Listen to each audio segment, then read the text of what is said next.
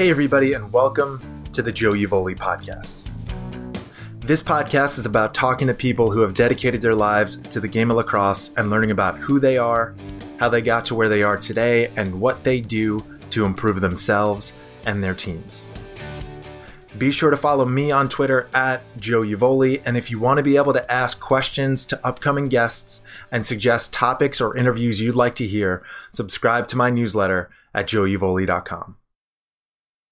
Today in the show, we have Coach Dave Pietramala. Coach Pietramala was a Hopkins University grad. He's a member of the 1987 National Championship team. He was the nation's top defenseman in 1988 and 1989. He won the 1989 Enners Award as the nation's top player.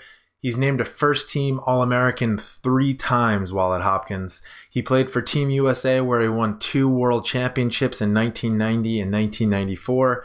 He was named All-World in both 1990 and 1994. He was named the best and fairest player in 1990.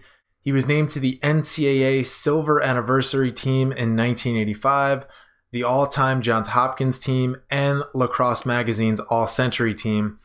In 1998, he took over the head coaching job at Cornell University, where he was named the National Coach of the Year in 2000. He's currently the head coach of Johns Hopkins University. He's had national championship game appearances in 2003 and 2008, and he won the 2005 and 2007 national championships. He's widely regarded as one of the greatest defensemen in lacrosse history. He's a member of the U.S. Lacrosse Hall of Fame. He's the only person to win an NCAA national championship as both a player and a coach, and he's the only person to be named both player and coach of the year. Here's my interview with Coach Dave Pietramala.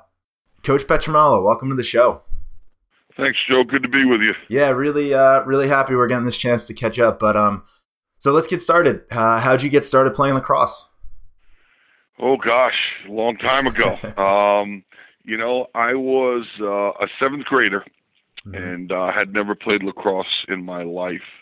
And I grew up in Hicksville, New York, and heard about a lacrosse meeting, and my neighbor around the corner, a guy by the name of Andrew DeQuilla, who played for Hicksville High School, was nice enough to cater to a little kid and be nice to a little kid around the corner. So showed me the sport and kind of how to handle a stick. Although I wasn't very good, he was kind enough to to at least introduce me to the game. Yeah. And I went to the first 7th grade meeting at Hicksville Junior High School, and was going through all the paperwork. And the gentleman at the time who was the high school coach, was running things, for both the high school and the junior high, and came up to me and asked me my name. I, quickly and nervously told him, and he said, why don't you think about coming back next year? You're a bit too small. And that was my first introduction to lacrosse. And as you can imagine, I went home, I cried my eyes out. Yeah. And, as any great dad would do, my father reassured me. I went back to baseball and until I got to high school. And then a gentleman by the name of John Espy, who, interestingly enough, I got to work with for the first time, a summer ago with Team USA, which was really a great privilege, and, kind of things came full circle. But John Espy was my freshman basketball coach. Wow. Asked me to come out for lacrosse. Played lacrosse 1 year for him. He left to go to another school, and I was so disappointed because I had such a great relationship with him. Yeah. Went back to baseball in 10th grade. And then in 11th grade, was when I really started playing. I played defense, moved myself to defense. Okay. Because I wasn't a very good offensive player, and played in 11th grade, and have played 2 years of high school, 11th and 12th, then played 4 years of college, and 4 years after college, and then that was it. Yeah. So, what were some of the things that you did when you, I guess around 11th grade, when you, I guess, started taking lacrosse a little bit more seriously, or you knew this was something you were going to do? What were some of the things that you did to get better?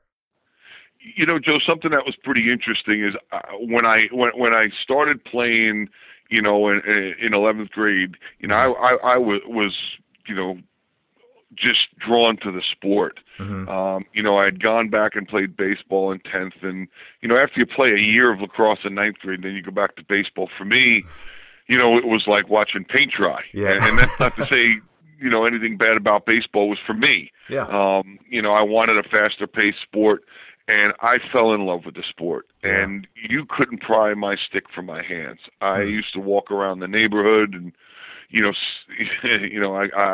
look back now, and it's pretty interesting. I used to just roll out about 50 balls on my front lawn, and just pick up all 50 balls.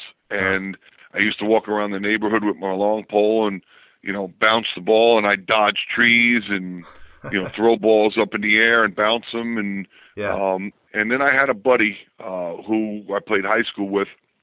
Mm-hmm. We used to go out in the park right behind my house, no goal, and he was an attackman, and we used to draw a line.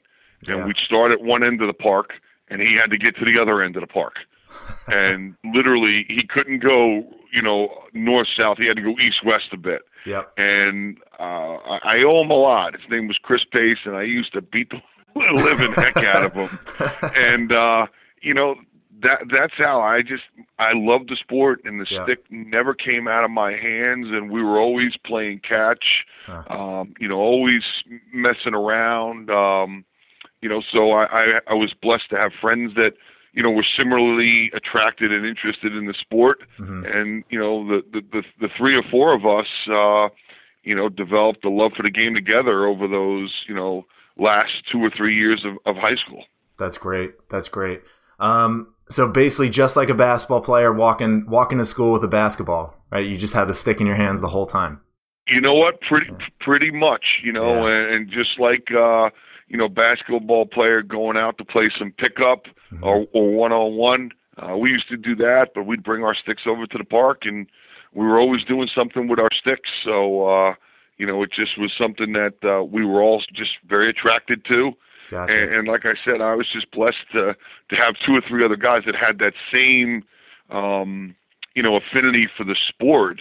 And we were all at the same kind of place. We were all new to the game, and, we just grew to love the game together. Yep. So did you, at that time, did you have any players that you wanted to emulate or any idols?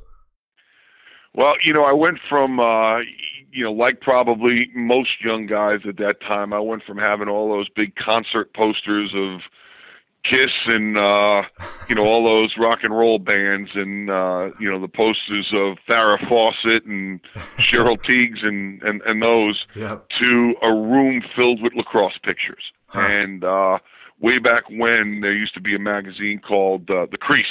Yeah. And it was a black and white, so I'd read that all the time. And then Lacrosse magazine was a larger publication. It's not the small, typical magazine size that it is now. It was much larger. Yep. And I used to hang pictures. And the guy that I really grew up idolizing was a guy by the name of John DiTomaso. He was, fellow Long Islander, Farmingdale High School, and a Johns Hopkins great. And I wanted the same shoes that he had. I wanted to have the gloves that he had. I wanted to tape my stick like he had. And I was just a typical kid that, had an idol, and John happened to be that one. And then the other guy I really enjoyed and watched a great deal and had a chance to actually play against him for 1 year and try out with him with Team USA was Kevin Sheehan from Syracuse University. Those two guys were the guys I really looked at, but John was certainly the one that captured the majority of my attention. Yeah. So when you say you looked up to them, were you watching film? I can't imagine that lacrosse film was really as readily available back then as it is now. But what were you doing to sort of emulate them? No, I wasn't watching film. It was really more through publications. The internet wasn't around then, so it was, reading Lacrosse magazine from cover to cover, looking at the pictures. It was reading Inside Lacrosse. I'm sorry, not Inside Lacrosse. The Crease was the magazine. Yeah. It was reading that. And then, for me, at the time, Adelphi and Hofstra and CW posts were, right in the area where I grew up, as you know. Yeah. And, Hofstra wasn't quite the program that they are today, under Seth Tierney. So I used to go over to Adelphi and post. Huh. And I got to know Kevin Sheehan from Syracuse from watching him play against Adelphi. And then back then, Adelphi was a Division I program. Yep. I believe they actually played Hopkins one year in a playoff game. And I used to go there on Saturdays.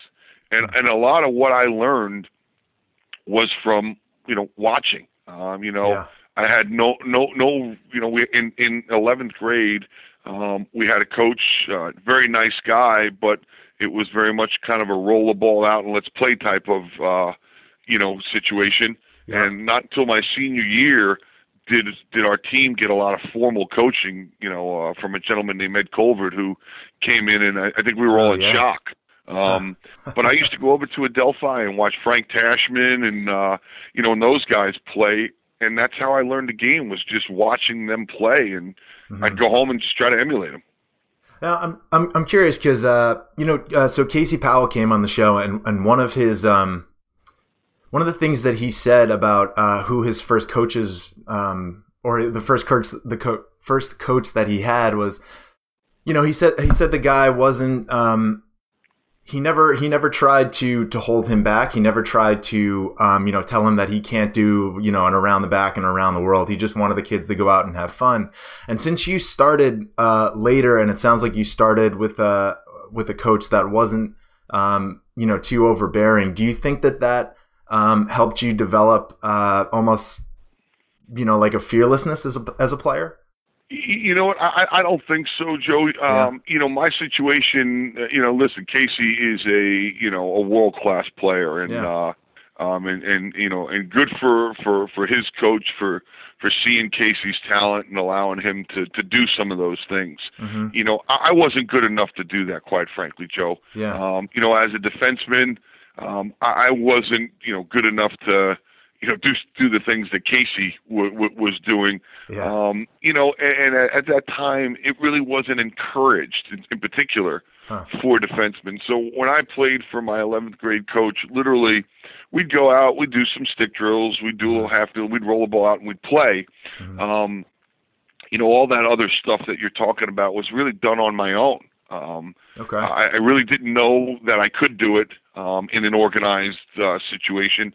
I was never encouraged to do it, but I was certainly never discouraged either way. I guess I just didn't think that was, I was good enough to do it, or I didn't think it was appropriate for a defenseman to do it. But back then, nobody was really doing that stuff. There was no Gary Gate, no Paul Gate, no, none of that kind of style and play that I think you grew up watching. Yeah. There wasn't a lot of that for me to watch, so there wasn't really a lot to think about emulating, if you know what I mean. Gotcha.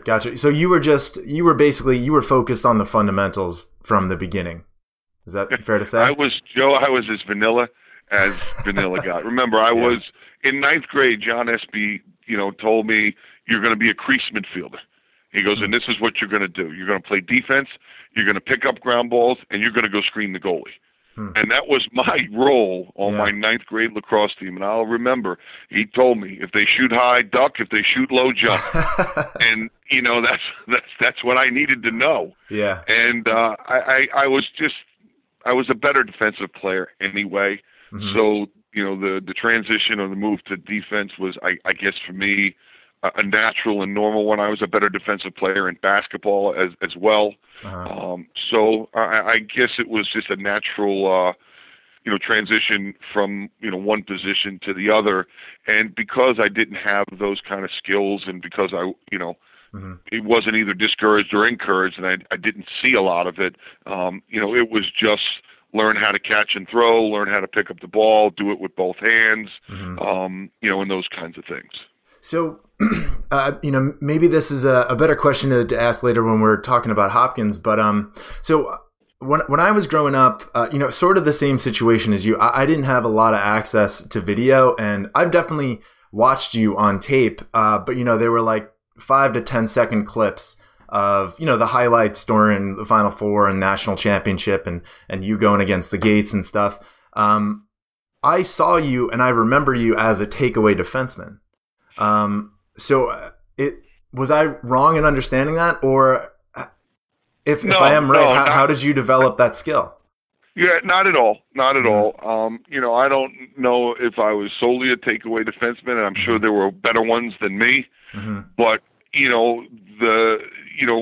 I guess part of the influence of a guy like Kevin Sheehan was he did take the ball away. So I got to see that. What you need to remember, though, as I grew up, the sticks was so different then. Yeah. And dislodging the ball was so much easier at that point in time. Now the athletes are so much bigger, stronger. And I think you got to be careful comparing eras. Yeah.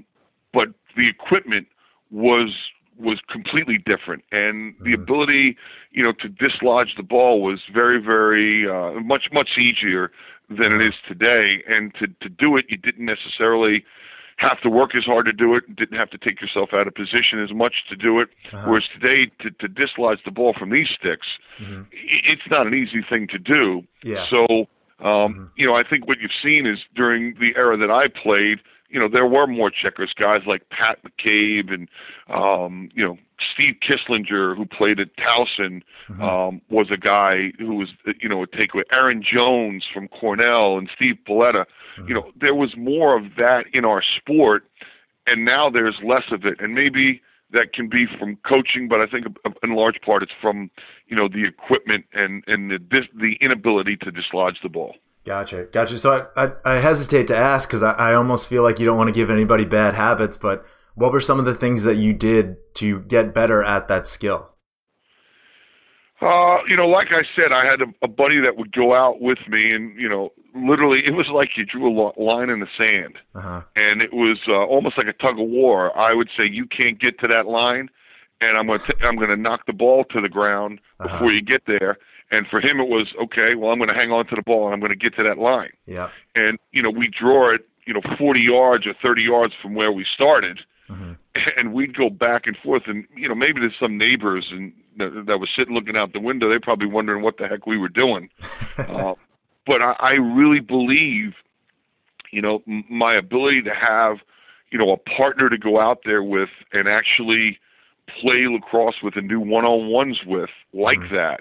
I mean, we did it daily, and, he'd walk away with welts. And I mean, I was, again, it was a hack, but you got to hone your skills, and you learned what you could do. You learned what you couldn't do. You learned what worked, what didn't work. And quite frankly, it was just two young guys out there having fun, experimenting with things. He would, try to, do a different move and see if that worked, and I would try a different check and see if that worked. But there were no repercussions if it worked or it didn't. It was just, well, that wasn't very good, or wow, that worked, and let's try that again. So I guess my upbringing in sport lacrosse is probably a bit odd, maybe a bit different than most people's. Gotcha. So moving on to college, what made you decide on Hopkins?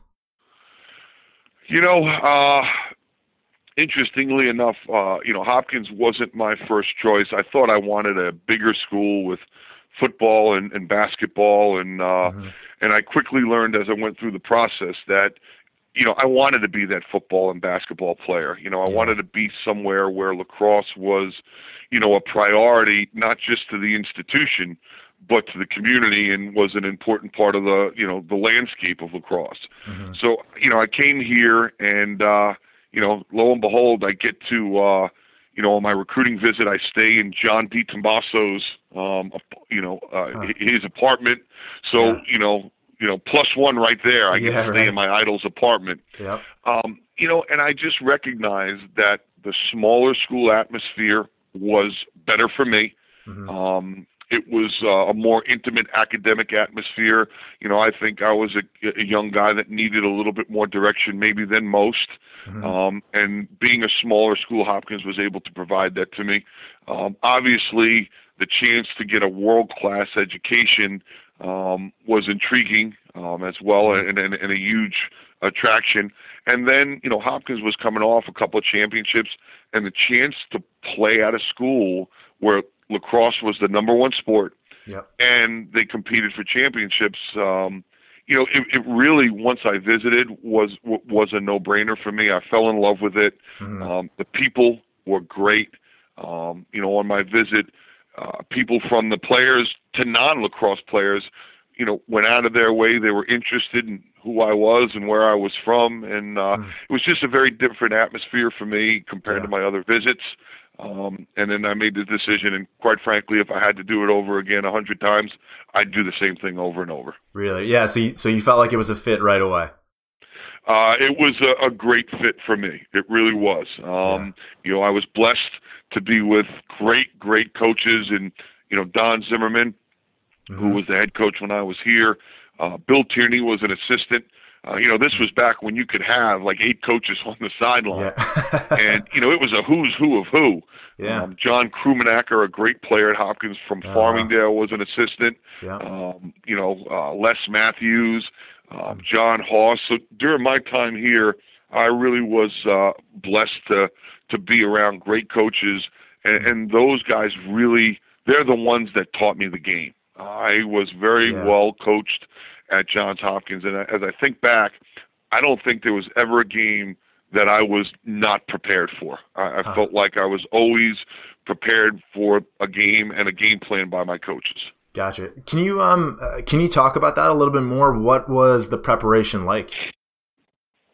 Well, back then it was different. The use of film was not nearly what it is today. So, if we watched one film or clips from one film, that would have been a lot. So a lot of our preparation was done in practice. There was a gentleman by the name of Jerry Pfeiffer who worked with our team and was a scout and was in charge of scouting. And he put together the scouting report.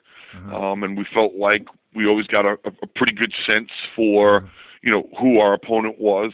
And then obviously the coaches, whether at the time it was Bill Tierney or an older gentleman named Fred Smith who worked with the defense when I was here, they put together a great game plan. And I remember, an example of that was 1987. We went down and kind of got our ears boxed a little bit by the University of Maryland, who had just a great year that year under Dick Adele. And, I think they were undefeated, and then we went to the national semifinals, and our staff came up with a brand new game plan defensively, completely different.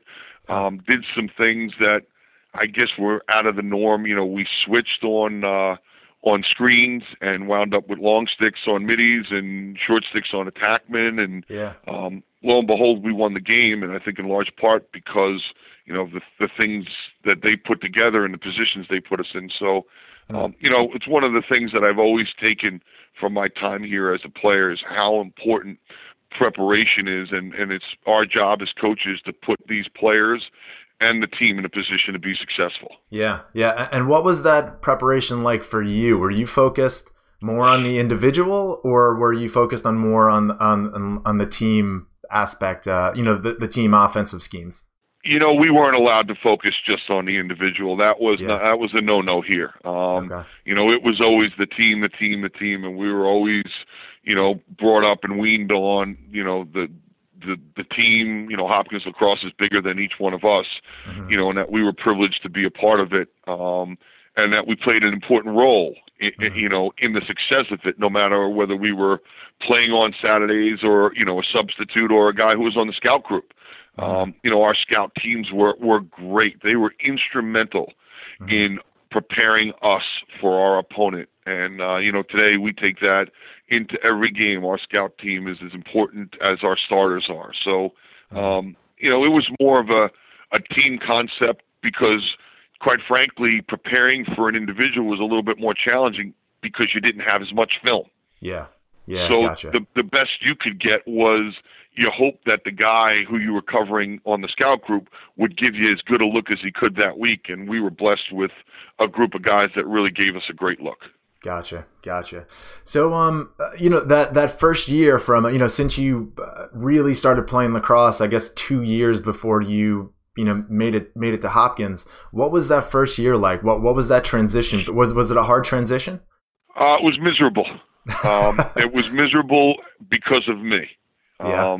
I was a big fish in a small pond at St. Mary's High School. My graduating class was, 132. I had a high school coach that was really great, and he really, helped me, learn the game, for that 1 year I was with him. But he gave me a lot of freedoms, if you know what I mean, and things that I just, wasn't able to do my freshman year of college. I was not nearly as focused as I needed to be, both academically and athletically. It was first time away from home. I mean, for me, growing up in Hicksville, I thought Baltimore was a foreign country. I'd never been any further. I went to Lake George on vacations, and that's about as far as I ever went. So it was a real big transition for me, and quite frankly, I'm thankful that I had some very patient people. From Coach Zimmerman to then the admissions director, Jerry Schneidman, who was a former Hopkins lacrosse great. And we had a dean in the academic advising office who, for whatever reason, was just a little bit more patient. She, I don't know what she saw, but she saw something. I struggled my first year here. And as I said, it was no one's fault but my own. It was all self-inflicted. And then all of a sudden, after my freshman year, it kind of fell into place a little bit. And then, the rest, as they say, is history. But the transition for me was tough. But I don't think it was because it was anything Hopkins did or didn't do. Everything they had ever promised was here. The support I needed was here. I just was very immature and lacked a lot of focus. And I guess if anything changed, that's what really changed going into sophomore year. So that's the biggest change from year one to year two, is just you just became more focused on lacrosse and academics and what you needed to do while you were at school? I just realized that it was important to me. And when I got to college, what was important to me was, wow, freedom.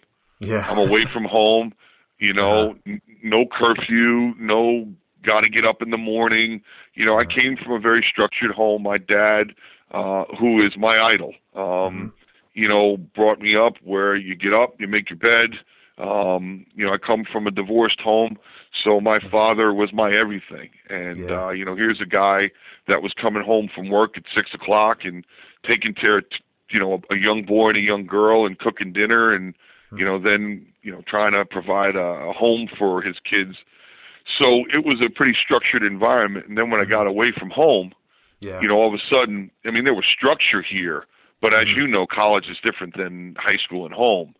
And, no more, get up, you got to get up. No more, you got to go to bed. No more, you got to be here at this time. And it was, you had to be responsible. And quite frankly, I was very irresponsible.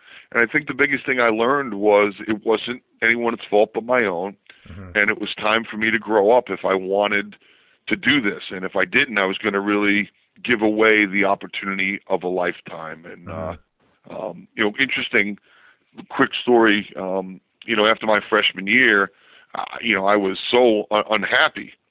And, didn't know what I wanted to do, and all I could do was blame everybody else.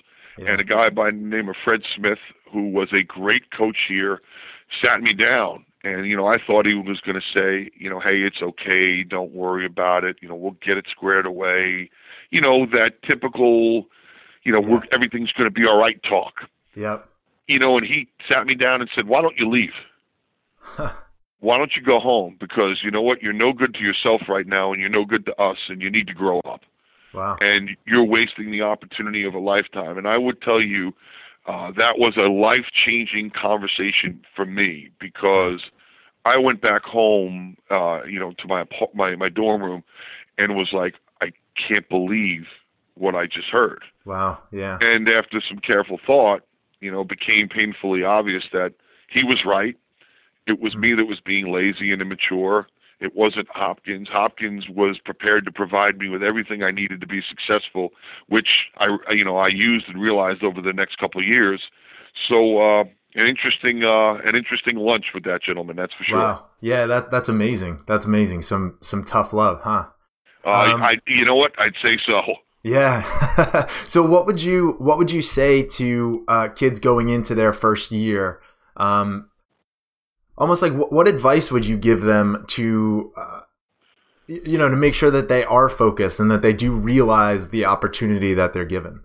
Well, I think, Joe, kids today may be a little bit better prepared in some regard. Mm-hmm. In others, I think they're woefully unprepared. Yeah. Because so much is done for kids these days. And I think back then we had to fend for ourselves a little bit more. Yeah. But academically, the kids we see here are far more prepared than I was. I think kids that come to Hopkins, and I can only speak, to Hopkins as the head coach here now, there's a level of seriousness for their academics. They are more focused. But at the end of the day, what I would tell everybody is, you know what, you're not the only one. It's a transition for a lot of people. Anytime you go through something, whether you're, kid who went from 8th grade to being the star on the basketball team to, not making the freshman team in high school. Yeah. You look at it and you think you're all alone. You think, you're the only one experiencing that. Uh-huh. But there are tons of kids transitioning from middle school to high school. I'm looking at my twin boys right now transitioning from grammar school to middle school. And in grammar school, they hold your hand and, everything's okay and it's going to be fine. And now in middle school, you got to be responsible. And if you don't get something in or do it right, you get knocked down a grade. Yep. So it is a transition. And it's our job as coaches to help ease that transition and to help them understand that it is a transition. Yep. And to, make them aware that, as they become more experienced and go through this process, it does get a lot easier. Now, some guys just make the transition, very seamless. Yep. And there are others that don't. And what I guess the thing I would say is every individual is different. Mm-hmm. And as coaches, we've got to recognize that. Thankfully, we've been blessed. We don't lose a lot of guys that come in freshman year and leave after their freshman year. There's a lot of support in that transition from high school to college. But It is a transition. That's the one thing I would say to any kid is no matter how well prepared you think you are, it is different when you have all this free time. Yeah. It is different when you're not going to school, from 7 in the morning or 8 o'clock in the morning till 3 in the afternoon. Mm-hmm. Striking balance is an important thing to learn. And some high schools just do a better job of preparing their kids on how to do that. Gotcha. So, from your second year on, what were some of the things that you as a player did, to continue to get better now that you were more focused? Joe, I was on a team where we had a group of guys, and I think it's the same here now. It's kind of a cultural thing here at Hopkins. Mm-hmm. Guys that come here are lacrosse junkies. Mm-hmm. They love lacrosse, and maybe in part because it is such an important part of our community and institution, and lacrosse plays, such a big role here. We love to play. So, we used to play, like I'm sure you did, pick up basketball, but we would go out and we'd play t-ball. And we'd get trash cans and we'd, play across the field with tennis balls, and we'd play lacrosse for hours. Huh. And we'd come up and shoot, whether we were defensemen or middies, we'd come up and shoot. Yeah. Before practice, we used to change positions. And what most people don't know is Matt Panetta, who was a first-team All-American attackman, could have been a great defenseman. Huh. And, we'd come around and we'd screw around before practice, and, our sticks were just always in our hands. And it was an environment where, the next guy and the next guy and the next guy loved it as much as you did. And it would be like, hey, you know what, Sunday morning, now back then you didn't have text, you didn't have Facebook or Twitter or any of that. Yeah. So you'd pick up the phone or you'd go to a payphone and you'd call your buddy and say, hey, I'm going up to the turf, let's go. Yeah. And the next thing you know, there'd be 25 guys up there and you'd have 4 teams and you'd play, for 2.5 hours together. Yeah. So we developed great camaraderie, great chemistry, great friendships. You look on my staff, and Bill Dwan, who is a great friend and a wonderful, wonderful coach. We played together for 2 years at Hopkins. Seth Tierney, who I played with here for 2 years, was an assistant here with me. Yep. So those friendships that we developed, and all of our love for the game, I think was a big deal when we were here, and I think it still is. Yeah, gotcha. One of the things that you mentioned was, you guys would get together and you guys would switch positions. I think I talked about this in one of the previous podcasts. I think it was on Bill Tierney's podcast. I saw him. He was the coach of, I believe it was the '98 World Team, and there was a practice up at Farmingdale High School, and I just went to watch them. And one of the things that he did was he actually jumped into the one-on-ones, and and had somebody like Casey Powell go against them, and he basically just forced them down the side. And then what he said to everybody was, "What I just did there was better defense than anybody else has played so far." And he was basically saying that, as a defenseman, really what I need to do is make the guy go where I need him to go, or where I want him to go. And as an attackman, I heard that and said, you know what, it's really beneficial to know that, because I know that that's the defenseman's goal. So I'm curious, would you recommend, is that something you recommend to lacrosse players, to switch around and play different positions so that they can see the game from different angles? Well, lacrosse, kids are playing at such a younger age. I mean, again, my story is different. I didn't start till late. My kids started playing when they were, 5 years old. Yeah. And, thankfully I was not the one that gave them their first stick. It was their mother. I just swore I wouldn't be that guy. Yeah. But they play so much, and quite frankly, Joe, they play too much. Yeah. They play too much. And I am a big believer in multi-sport athletes. Mm-hmm. I don't care. I'd love my kids to play box lacrosse if they wanted to play. Just something different. I like that my kids play soccer and, basketball and then lacrosse. I think there are so many lessons to be learned. And, interesting story about switching positions. Mm-hmm. We were playing Syracuse. It was 2006. And we're up at Stony Brook, and, we're playing end of the game, and we need the ball back. Mm-hmm. And we really don't have a takeaway defender. So we call a timeout. And Greg Pizer is a senior captain for us. Yeah. And I said, Greg, go get a pole. Huh. Now, people probably looked at me and said, what an idiot. Yeah. And because we had seen Greg before practice messing around with guys with a pole in his hands, taking a ball away, just messing around. Yeah. And knowing we didn't have that kind of defender, we took Greg Pizer, who was one of our best athletes, one of our strongest. Yeah. We gave him a pole, and he actually knocked the ball to the ground, had the presence of mind to pick it up, and we called the timeout. So, it's those moments where you learn a lot, and I would encourage people to do that stuff. I would encourage guys when they're younger, play different positions. My little boy, Nicholas, didn't have a pole in his hand as a defender for a couple of years because he was, number one, he was too small. Number two, he was too weak to carry around a long stick. Yeah. It was like he was carrying a log around.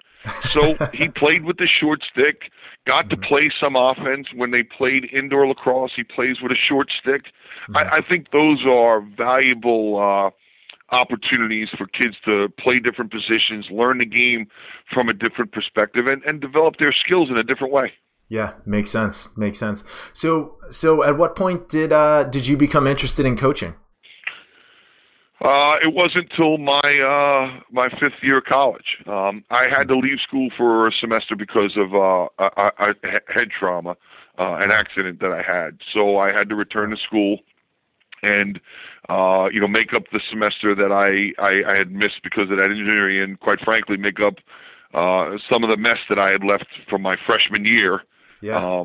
At that time, I was here. Hopkins was practicing and playing, but I couldn't participate as a fifth-year guy. My eligibility was up.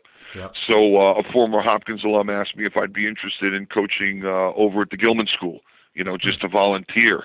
Yep. And I would go over to practice, and I would go over to games, and I would help with the defense, and I fell in love with it. And then a year later, Tony Seaman, who was my former boss here at Hopkins, reached out to me when I was in, I think I was in Australia, and asked me if I would like to, come work for him at Hopkins on a part-time basis. So I worked for him as a part-time assistant for a whopping $3,000. And I worked at an aluminum extrusion factory that a Hopkins alum owned, so I could get to work at 6 in the morning and be out by 2 in the afternoon for 3:30 practice. So that's when I kind of realized it, and I never even considered it, Joe. Before my fifth year of college, it was, business, marketing, something like that. I came from a middle class family that's what my dad did, so that's what I was going to do. So what was that turning point? What made you realize that this is what I want to do? I just love lacrosse, Joe. I still do. Yeah. I still do. I don't love playing it. And I stopped loving playing it when I got into coaching. But I loved being a part of this sport. Mm-hmm. And, when I went out to my first practice, I was like, this is awesome. And then when someone told me I could make a living doing something I loved, that was, and even, that was a game changer for me. But what? It's not something that was planned. Mm-hmm. It wasn't what I came to Hopkins for. And, some people say, well, you wasted that great Hopkins education to get into coaching. And what I would say is Hopkins prepared me unbelievably well for the challenges that I face today as a head coach. And make no mistake, any head coach would tell you, there are quite a few challenges. And my my undergraduate experience and my degree from Hopkins really prepared me well for the things that we encounter on a daily basis. So in the same way that when you got started with lacrosse, you had idols like Di Tommaso, did you develop some coaching idols once you realized that you wanted to coach? No doubt. Yeah. I mean, we all have people that mentor us. We all have people that we look up to, and I'm not the person or player that I was or hopefully am today without those people. My father obviously was my greatest mentor. He's my everything to this day, and I know you know that better than anybody. I know your relationship that you had. So him. There was a gentleman named Fred Smith who I told you the story about earlier. He was the gentleman that told me it was my fault. Why don't I pack up my stuff and head home? Yeah. You know what? And other than my father, he was one of the first people to ever really tell me not what I wanted to hear, but what I really needed to hear. Yeah. He was fabulous. Bill Tierney was great, still remains, a guy that I look up to. I think in today's day and age, people are so afraid or hesitant to offer credit out to other people.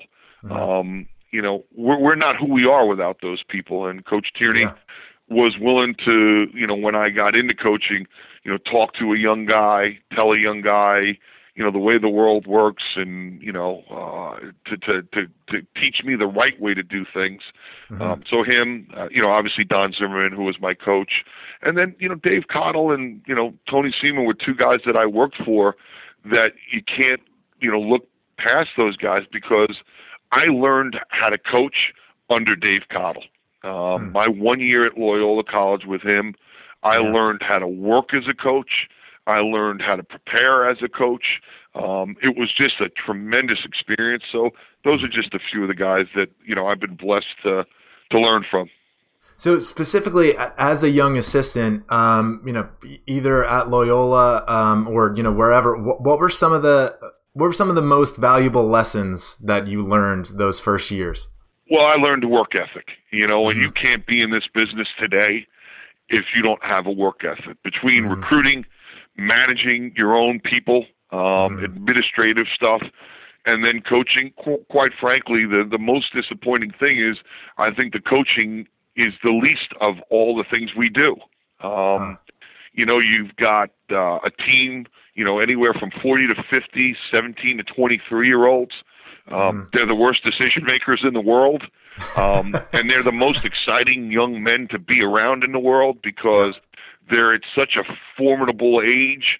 That's a challenge, but I learned a work ethic that, you just can't do it when it's convenient to do it. So there were mornings where it was 6:30 and there were nights to midnight. And there are a lot of those still today. Bill Tierney really taught me a valuable lesson as a young coach and how important relationships are, whether it's in recruiting, whether it's with your own team, or whether it was in life. And I've really taken that lesson from him, and we try to develop relationships with our guys, with our recruits, with our, just in life. That was a valuable lesson that he and my dad both taught me. So those are a few things, and then obviously, you can always learn. One of the things I've learned from Bill Belichick, who you want to talk about a great mentor, but in a different sport. Here's maybe arguably the greatest coach ever, or at least football coach ever. Yeah. And what I've learned from him is how important preparation is. And, I watch him go back to games years prior when he's preparing for a team that they're going to play because they ran a play 8 years ago that he thinks they might run again. And we've done that here. And the other thing he's really passed on to me and I've learned is how important listening is. He's as good a listener, and he is always searching for a better way to do it, another way to do it, a unique perspective. And for me, I could become a better listener, so that's something that I've tried to work on, through his mentorship. Yeah, that was actually something that I wanted to ask. How did you get connected with Coach Belichick? I know he's a big lacrosse fan.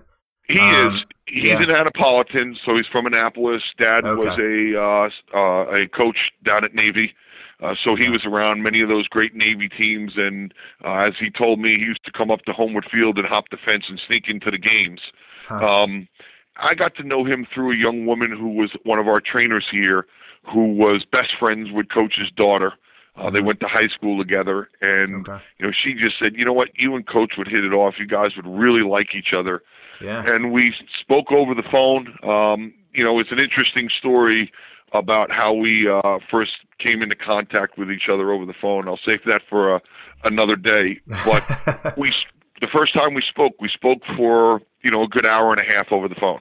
Wow. And it was as easy and as, free-flowing a conversation. And he couldn't ask enough questions about us and Hopkins lacrosse, and I couldn't ask enough about him and, the NFL and the New England Patriots. And now we talk, whether it's via text or phone, pretty much weekly. And it's been a great, great friendship. Not only do I learn a lot, but I've got a really great friend there.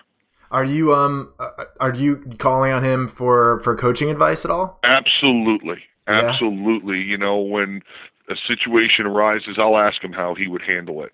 I asked him when we came off our national championship, how did he handle, his Super Bowl? What are the challenges that he faced? We talk a lot about, players and player motivation and how to handle challenging situations. And, I've been blessed that he's asked my opinion. I was just going to ask. It's been just a lot of back and forth. And, one of the highlights of my summer was we had camp. He came over. We sat in my office for 3 hours. And we just talked. That's awesome. And it's nice to talk to someone who has an affinity and an understanding of your sport, but maybe isn't so entrenched in it as a coach of that sport, that you can get a different perspective. So it's been, look, I consider myself blessed to know him and call him a friend. Mm-hmm. I'm curious, can you talk specifically about maybe one thing that you've learned from him? There's been so many, but, as I mentioned earlier, whether it's preparation, it's well documented what a great preparer and how well his teams are. prepared for games. One of the things that I like that he does is they change. It's never just been the philosophy, we're just going to do what we do and we're going to do it better than you. Yeah. It's been, this week we play this way. This week we play this way. This week we go no huddle, we play fast. Next week we grind it out, we run the ball, we play slow. I've taken a lot from that, in particular defensively. We are multi-schemed and, we try to change and you try to take away your opponent's best guy and force other players into different roles. Make a feeder a dodger, make a dodger a shooter or a passer, make a guy that draws slides and moves the ball, make him score goals. Those are all things that we can learn from other sports, and I've learned from him. But I would tell you, Joe, the most important thing I've learned about is listening. Sometimes we all think we know it all, and we all have the answers. And there's always someone a little bit smarter, a little bit more aware, and I've tried to really become a better listener, whether it's at the clinics, the coaches' convention. And if I can take one tidbit away, whether it's a drill, we can learn so much from other guys. There's a lot of very good lacrosse coaches out there, and we can learn from other sports. Basketball is so similar to our sport sure. We can learn so much from them, their terminology, some of their principles. So I've tried to really take what he does there, and I've learned from him that that's important to do. That's great. So, so back to you, as a young coach, when you became a head coach, what shaped you more as a head coach? Was it your playing time or your time as an assistant coach working alongside, Coach Tierney and Coach Seaman and everybody else? So you asked me why I got out of playing and into coaching and stopped playing? No, I'm curious, as you became a head coach, what shaped you more as a head coach? Was it remembering what it was like to be a player, or was it the lessons that you learned as an assistant coach? You know what? I would say both. I think maybe most importantly here at Hopkins, my time as a player, the things that we did or maybe didn't do, the things that we had or didn't have, I think that's shaped a big part of the culture that we've tried to create here. And, success starts with your culture, Joe. You know that, sure. Having been, in two great programs, the culture that your young men are in, molds them and shapes them, not only for success here, but most importantly for success when they get out of college. Yeah. So I would tell you that, my time as a player here at Hopkins really helped to shape the culture that we were looking to create, helped us to say, hey, when we were here, this was important. We need to get back to that. Or when we were here, we didn't have this, whether it was, some kind of academic support in a specific area or internship opportunities. We've really used our time here for that. But my time as an assistant coach really has shaped me philosophically, from working for Dave Cottle and understanding the kind of work ethic you need to exude to be successful, to, talking with Coach Tierney about relationships and kind of taking that and putting it into play in the recruiting portion of things and then other coaches in basketball, football. So, for me, I'd love to tell you I came up with it all on my own and I'm that smart a guy, but quite frankly, I'm not that smart a guy, and I've been blessed to be around great people, and maybe I'm just smart enough to know something good when we see it, or, take an idea and run with it and grow it. And that's kind of been our approach. Yep. What's the line? The best artists steal. Right? Yeah, well, it's funny. You look at it, you sit down and you watch film, and all of a sudden you see, well, they're running this offense, and the next year you see 4 other teams running that offense. Yeah. And you're saying, well, look what's happened. It's everybody's copycatting everybody. It's the people that can do that confidently and not feel like hey, we're copying. You're just doing what's best for your team there. And then it's the people that can, create some new ideas and think outside the box and be innovative that really can gain an advantage. Yeah, for sure. What are some of the things that you do? I sort of want to talk about that a little bit more. What are some of the things that you do to think outside the box?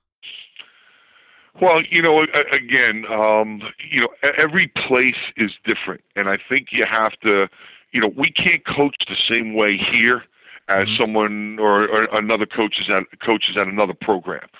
Our culture here has to be different than other places because they're different institutions. Same holds true for those other places. Yep. We're not trying to be someone else. We need to be ourselves. We need to be who we are, what we are, and do things the way we feel comfortable. And I think that's a really important thing to do is you have to be yourself. In terms of thinking outside the box, I just think you need to be willing to change. In today's day and age, if you're not willing to change, you're going to be in trouble. So just take recruiting. I'd much rather recruit juniors and seniors. But if the landscape is saying we're going to recruit freshmen and sophomores, then we're going to do it, and we're going to do it well, and we're going to do it really well because that's what we have to do to be successful here. You look at us offensively. We've changed dramatically the last 2 years or 3 years. 3 years ago, Coach Benson and I felt like we weren't putting enough points up on the board.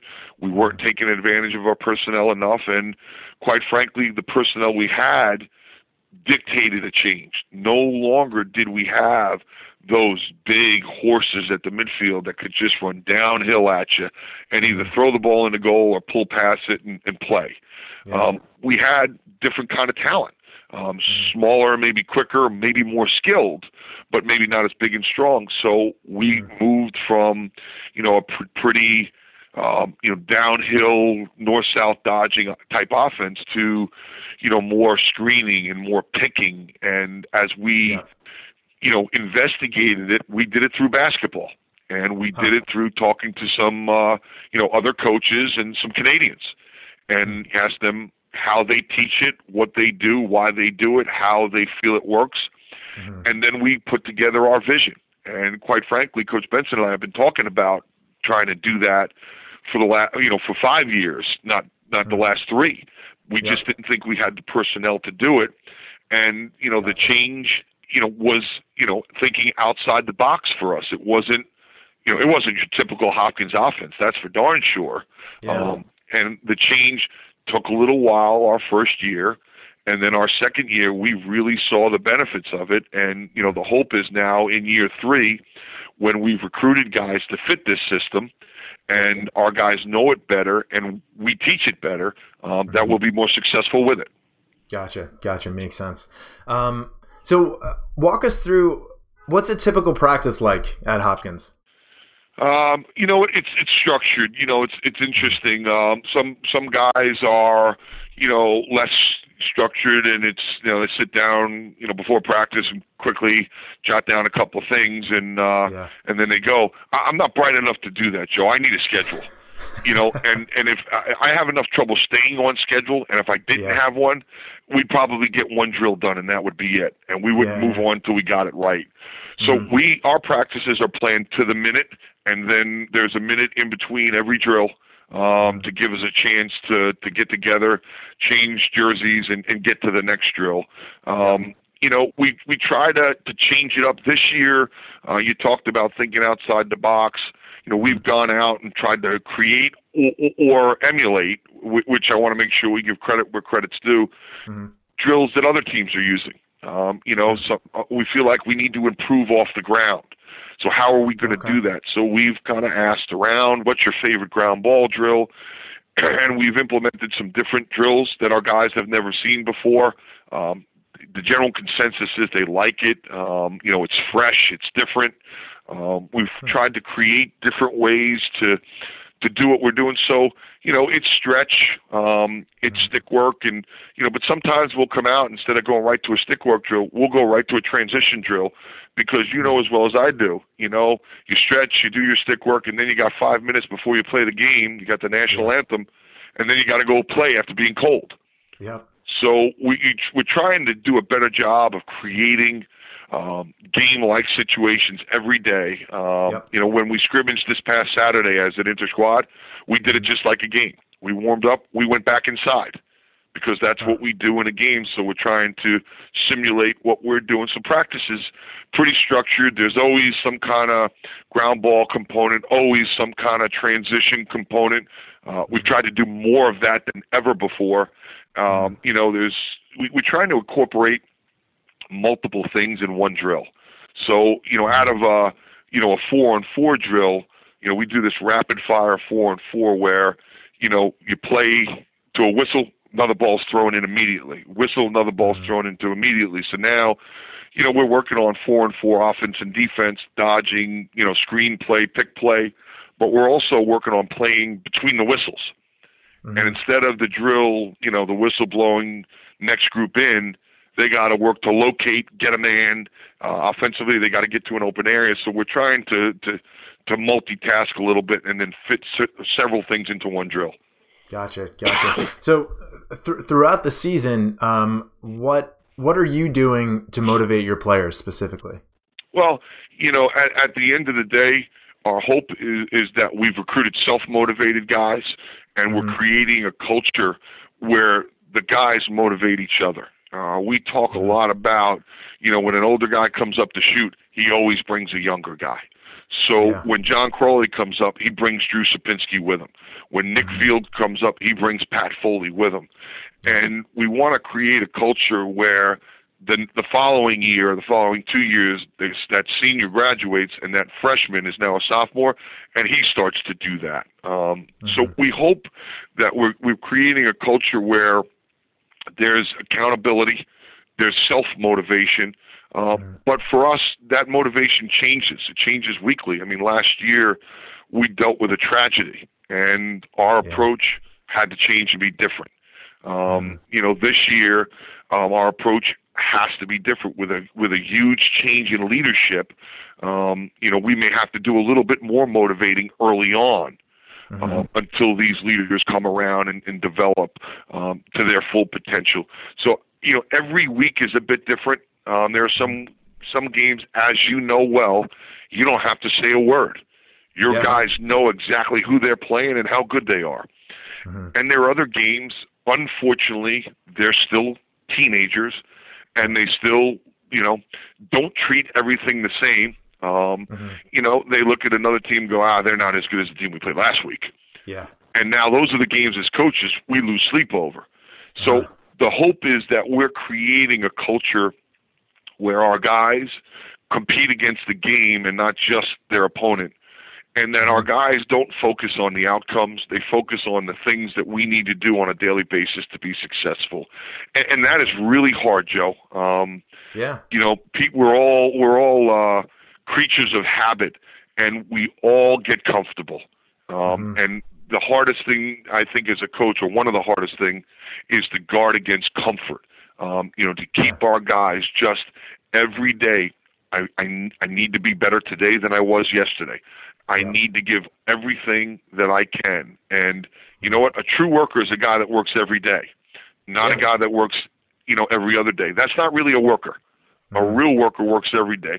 So I think it's all cultural that we're hoping helps, in our motivation. But obviously different games have different themes, and different lives. Each game's got a different life of its own. Yeah. So what are you doing in those situations where, because like you said, it's inevitable, right? You play one team 1 week, which might be the best team in the country, and then you play another team, which is a little bit, further down the line. What are you doing in those situations to motivate the team, to make them realize that they need to treat this in the same way that they treat the best, one of the best teams in the country? Well, number one, we as coaches can't change. We have to be consistent, and I'm consistent. We could play Team A that's not even ranked, that's a first-year program, and I'm going to treat them just like I do, Ohio State, North Carolina, Virginia. My staff and my approach isn't going to change at all. And I think that's really important, is that we, our consistency of message is exactly the same. So if they're seeing us act the same way every day, then the hope is that, they'll take and run with that and act the same way every day. Gotcha. The other thing is, you can't let it go. If you see it and you see them start slipping, you got to let them know. If that means we got to stop a drill and we got to get on the end line and, prove a point, then that's what we have to do. If we got to go into film the next day and break down the film and say, take a look at our effort here, and then show them the week prior and say, take a look at our effort here, look at the difference. This is going to impact our performance because our daily behavior impacts our performance. You do that. You do what you have to do as a coach to make the message clear. And the hope is that you create a culture that's just about getting better every single day. But like I said, that's a really hard thing to do. Yep. I'm curious because, I never got the opportunity to play for you, but, even when I played against you and when you were recruiting me and everything like that, you mentioned the importance of building relationships and, I'm sure anybody listening can tell you're a very personable guy. And I would imagine that, and I've talked to some players that you've had, you have some great relationships with the players that are on your team. How do you balance having a great relationship with the players on your team, but also being their leader and being their coach and being their boss? Well, I think it's like parenting. And, I think we sometimes live in a world where we're all worried about being friends and not, being leaders. We talk to our guys every day, and, our guys talk, well, we're best friends. And so we tell our guys, if you're best friends, then you know what? I have a best friend. You know who he is. He's Ronnie Klausner. You know Ronnie. And my job isn't to tell Ron what he wants to hear. My job is to tell Ron what he needs to hear. That's what a best friend does. My job with these guys here is to be their coach, to be their mentor, to be their leader. You got to wear a lot of hats as a parent. Well, you got to wear a lot of hats as a coach because, quite honestly, we're their parent while they're away from home. And I do take that job seriously, and I am very proud, Joe, of the relationships that I have with a lot of our guys. Obviously, you're closer with some guys than others. It's just the way it works. And I would tell you I'm a very different person than probably what people see, on the television or, on the practice field. What you are out there isn't necessarily what you are behind a closed door or in an office. And, we teach our guys, this year, the core values, are important. One is selfless. Another one is character. Another one is toughness, and another one is detail-oriented. Those are our core values for this year's team. And, the way we approach it is, we expect our guys to treat everybody with respect, not just the head coach, but everybody. Hold the door for someone, take your hat off when you walk in a room. And these are the skills we're trying to teach them because they're not just lacrosse skills. They're winning and losing in life skills. And we are blessed, Joe. We have a lot of good kids. We really do. We've got some great families and some really wonderful young men. So for me, walking that fine line between having a relationship with them and, and being friendly with them and then being their leader or coach, I haven't really had to worry about that. I think if you've seen me out on the practice field, it's pretty clear that, where the relationship stands, that it's about getting a job done. I think our guys, I think there's clarity, I guess is the best way to put it, to, how our relationship's going to be. I will be there for them. I will do everything and anything I can do for them within the rules. I'll hold them accountable. And this goes for my staff. And the message from the staff is very consistent. But we're going to tell them the things that they don't want to hear. We're going to ask them to do things they don't want to do. We're going to put them in uncomfortable positions to make them better. And we make that clear from day one when they get here. That's great. You know what? I'm looking down at the clock. We're actually going a little over than what I told you we would, and I appreciate it. I think that this is a good place to end because that was a great answer. But I do have one question that I ask every guest that comes on the show. What are 3 things, and it doesn't have to be just lacrosse, what are 3 things that people should do every day to get better at whatever it is they're doing? Good question. Well, I think one thing you should always do is think or reflect at how fortunate you are. We all have bad days, and quite frankly, as I look at my life, I've been truly blessed. I look at some of the things that other people have to deal with, and I think back to, gosh, how fortunate I am. For me, I need to do that because I can get so entrenched in what we're doing here. I need to make sure I keep perspective. So I think you should every day think about, how much or how much you have and how fortunate you are. There's always someone, Joe, that has it tougher, has less, has a more challenging situation. So that's one. Number 2 is, I tell someone I love them every day. And, obviously that's my kids a lot, and whenever I'm with them, I try to hug them.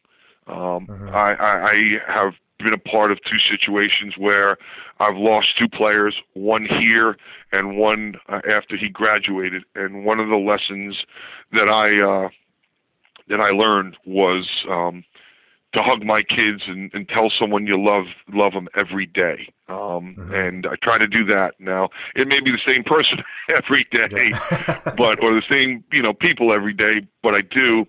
And then the other thing that I'm trying to work on is I'm trying to be better at forgiving.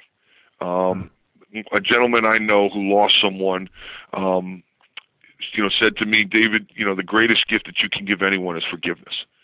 And sometimes, Joe, I'm not the most forgiving guy. I guess that's, Uvoli, Pietramala, the Italian in me.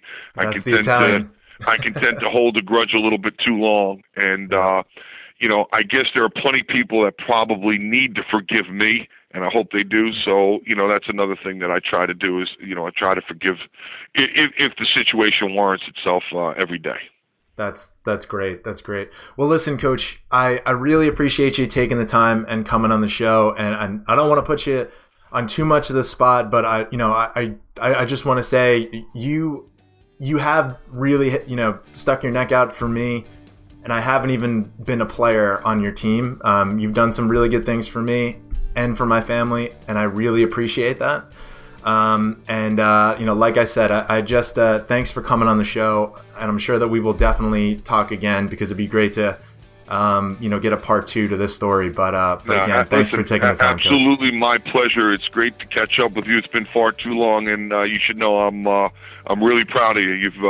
You've done great things, and you've made yourself a man. Your dad would be proud, and thanks, I'm proud Coach. Of you. So keep up the great work, man. Thanks for listening to today's episode of the Joe Uvoli podcast. If you like the podcast, please take a second to give it a positive review on iTunes. This helps more people find the podcast. You can find more episodes on joeuvoli.com. And if you want to be able to ask questions to upcoming guests and suggest topics or interviews you'd like to hear, subscribe to my newsletter at joeuvoli.com. You can follow me on Twitter at joeuvoli. Until next time, keep working and keep getting better.